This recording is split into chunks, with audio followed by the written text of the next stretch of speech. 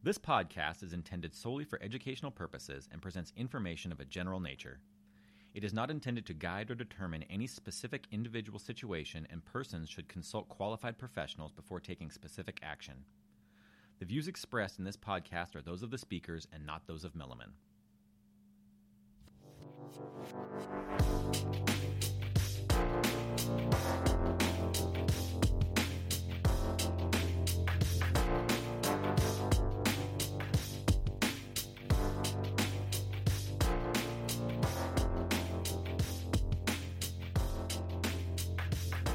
Hello and welcome to Critical Point, brought to you by Milliman. I'm Leslie Pink, and I'll be your host today. In this episode of Critical Point, we're going to be talking about telehealth. Milliman consultants have written a number of papers on telehealth. Some of the topics covered include telehealth under alternative payment models and telemedicine and the long tail problem. Joining us today is Susan Phillip, a senior healthcare management consultant from our San Francisco office, who was an author on those two papers. Susan has nearly 20 years of experience in health policy, healthcare finance, and health services research with federal and state governments, academia, and the nonprofit sector. She has worked with clients on strategies for telehealth, telemedicine, financing, and adoption. Welcome, Susan. Hi, Leslie. Thanks so much for having me here. Let's start with a general definition of telehealth. What is it and what areas does it encompass? Sure. I think many folks have heard the term telehealth, and they might have heard other terms also, such as telemedicine, virtual visits, and remote patient monitoring. All of these describe telecommunication technologies that are really essentially trying to connect the patient with the clinician for really the care the patient needs. And I think there's been a lot of excitement about telehealth and, the promises that it might hold to improve access and convenience and even quality of care. One important point I'd really like to emphasize about telehealth is that it really is a modality of delivering healthcare services. It's not an intervention in and of itself, right? It's really about getting care to patients when they need it in a way that's convenient and easy for them to access. Okay, speaking of that, how would you break down the different elements of telehealth? Can you tell us a bit about some of the different areas? Yeah, I would say there are a few different telehealth types. First, you have what you might think of as live video, right? So this is essentially live two-way interaction between the patient and their doctor using some kind of audiovisual technology, right? And then you have something called store and forward. And that the concept there is you're basically capturing patient information and say like a digital photo, a digital image, and then transmitting that information to a practitioner that's in a different location. And so in that sense, it's not real time because you have the information that's being captured from the patient and then being remotely delivered to the practitioner. Then you have what we call remote patient monitoring, and that is basically collecting personal health and medical data from an individual in a certain location and then transmitting it to a practitioner, usually a care manager, for example, in another location. And this is really done in the context of a larger care management program. So, for example, you've got a patient that's been discharged from a hospital. That patient just had heart surgery. They're sent home with a couple of devices that's Bluetooth enabled.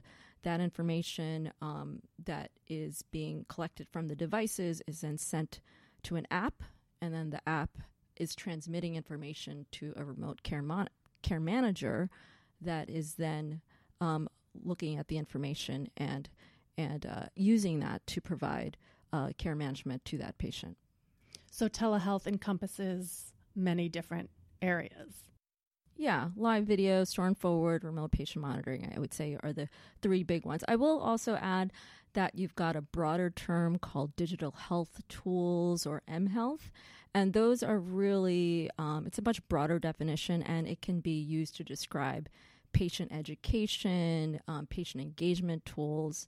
You don't necessarily have a human being on the other side. It could be enabled by AI or some other type of platform to do things like engage a patient in healthy behavior or to improve medication adherence. So those are the kinds of applications that is used broader in mHealth. And let's talk a little bit about the history of telehealth. When did it come into existence and why did it come into existence? Yeah, so I think this is interesting. Telehealth has been around and has been going on for over 50 years. NASA actually first developed some form of a telemedicine really as a way to monitor astronauts in space, right? And then they were thinking about ways to apply this to the Earth. So the first thing they did was they were trying to develop a technology to study the effects of gravity on circulation and respiration, and then on the physiological effects of the human body. And then eventually they did take that technology and say, how could we apply this to, to terrestrial solutions?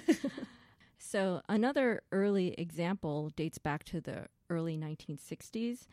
At that time, the Nebraska Psychiatric Institute began providing consultation services to a remote state mental health hospital, and they used closed-circuit television system.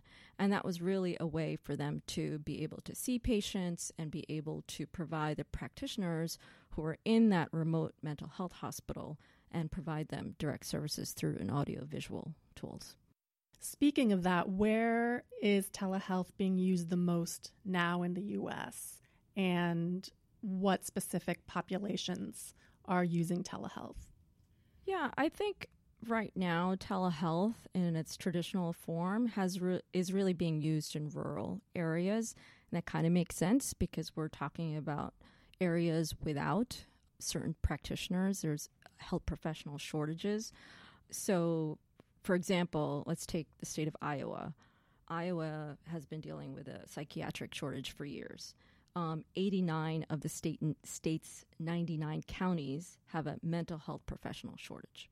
And that's according to the federal agency, Health Resources Services Administration. So that's an example of where you've got some serious health professional shortages, and telehealth can really help connect a psychiatrist, a mental health provider with patients. And, I do think that the need for telehealth in rural communities is really going to become even more pressing with the opioid epidemic, and as communities really struggle to find mental health and substance use treatment for their populations. And this leads to my next question, which is, what are some of the major benefits? One is providing access to people who might not normally have it. What are some of the other benefits? I would say the biggest benefit of telehealth and the promise that it holds is that it is a way of providing healthcare services to a patient at the time they need it. And it really reduces barriers to access. So one application of telehealth and a hope for telehealth is that, perhaps it can be used to prevent more serious exacerbations of a condition, stop a condition from getting worse because you're getting a patient the care they need at the time they need it. So, can you prevent really expensive emergency department visit? And so I think that's a potential area for it to really provide benefits. Has there been any research done yet on the effectiveness of telehealth as compared to in-person visits? So there has been quite a lot of research. And recently, a federal agency called the Agency for Health Research and Quality had produced a review of all the evidence on telehealth. And they came up with the conclusion, based on the current evidentiary base, that that telehealth interventions really produces positive outcomes for remote patient monitoring, what I just mentioned earlier as an example, and really for certain types of chronic conditions such as cardiovascular and respiratory disease. And for those patients, it's been found to actually reduce hospital admissions. Psychotherapy was also another area with a strong evidentiary support as part of a behavioral health care program. Now, there is some concern about telehealth's effects on cost and utilization. If you are making healthcare more accessible, then presumably more people will be using it. And that does have some implications for healthcare costs. So there's some concern that telehealth for, say, non-emergency primary care type services might drive up overall healthcare utilization, because in some cases it might not be a substitute for a higher cost service, but it is in fact a new service. And if a person has a telehealth visit and then they have to have a follow-up in-person visit, well, then you've got a couple of more visits versus a reduced visit. So there is some concern about this new modality of services driving up overall healthcare use and costs. And who has jurisdiction over telehealth since it's online, since it's via the phone? How does that work? Yes, well, the regulatory world of healthcare and telehealth is complicated. The first thing, if I were a provider of telehealth, the first thing I would want to know is who is a payer. Is it Medicare? Is it Medicaid? Is it commercial? And under each of those, different rules apply. Whether a telehealth visit is covered will depend on the payer type. So that's one thing to consider. Who's the payer and is it covered?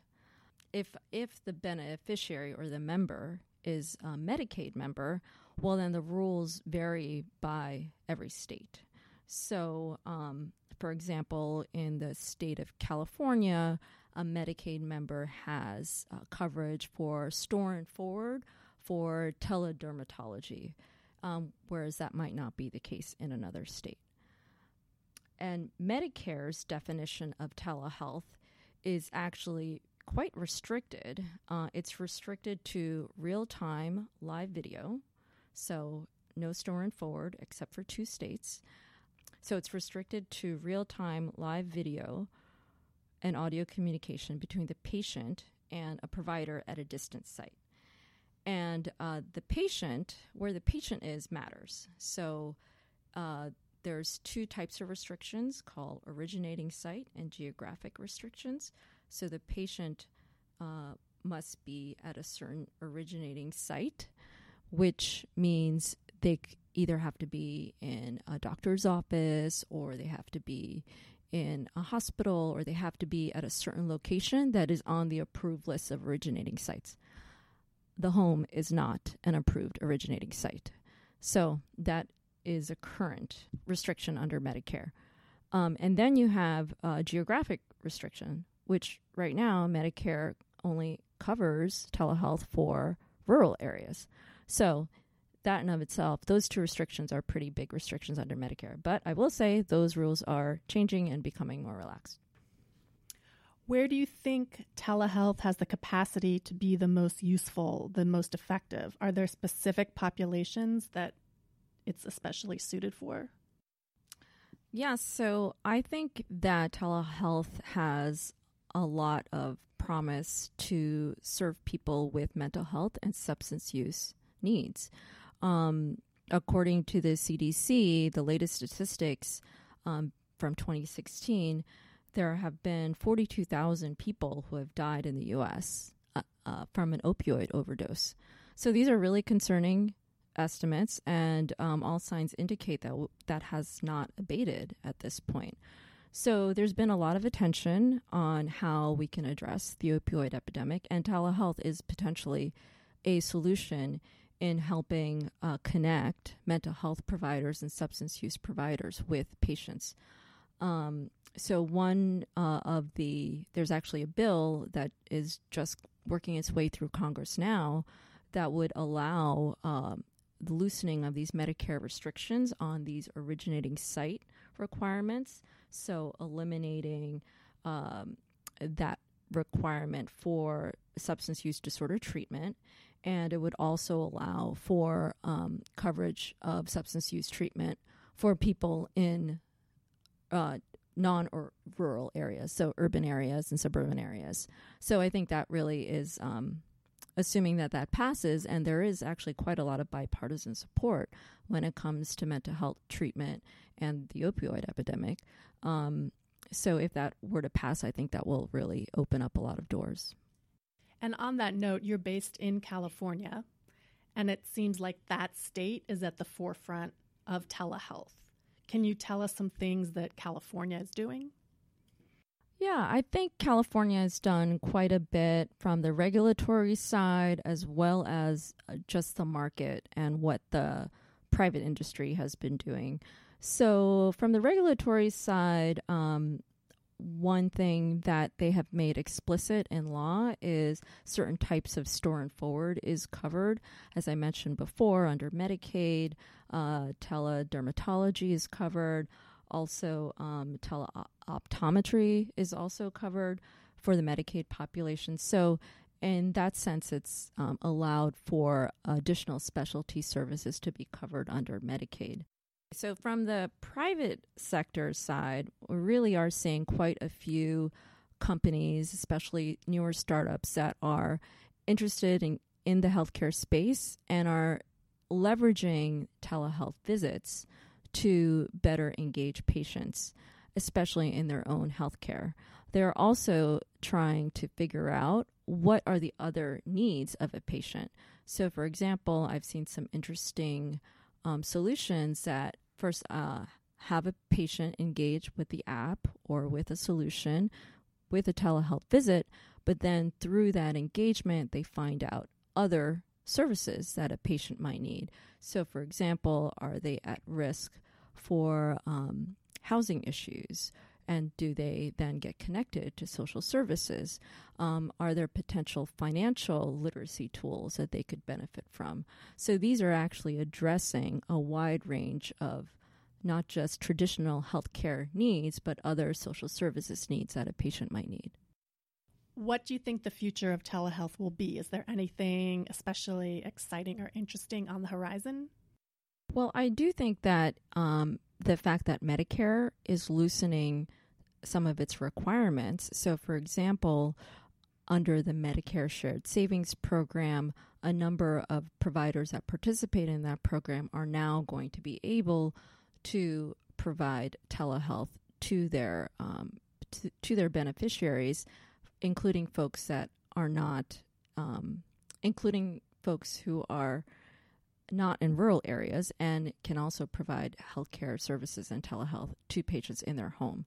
So I think that is really exciting because it does open up a whole new set of doors to treat patients and provide additional care management for elderly patients in their home.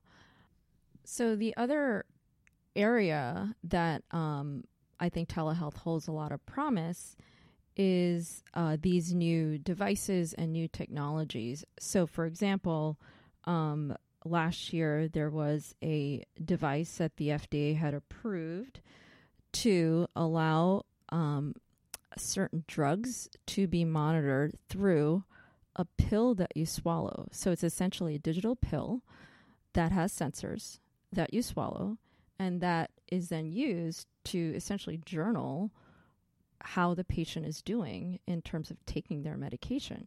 So are they adherent and are they actually taking their meds? The only way you really can tell a patient's taking their meds if it actually went down their throat. So I think that's very interesting. It's a whole different world of monitoring and patient adherence. We'll see how much uptake there is and how much provider comfort and how much patient comfort there is, because those two things are necessary to increase adoption. And I will say maybe an obvious point, but there's going to continue to be demand for convenient access to care. I mean, in every aspect of our lives, we have ready access to pretty much everything. We can do our finances on our phones. We can access and reach all sorts of services through our mobile devices. So why not be able to reach your healthcare practitioner? So I think there's just going to be increased demand over time, and that does have implications for healthcare use and cost. So that's something to continue to monitor, and of course, you want to make sure that patients are actually getting effective care. from their providers that are in a different location. Thank you, Susan, for joining us. You've been listening to Critical Point, presented by Milliman.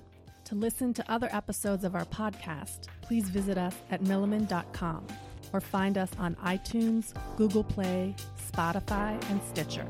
See you next time.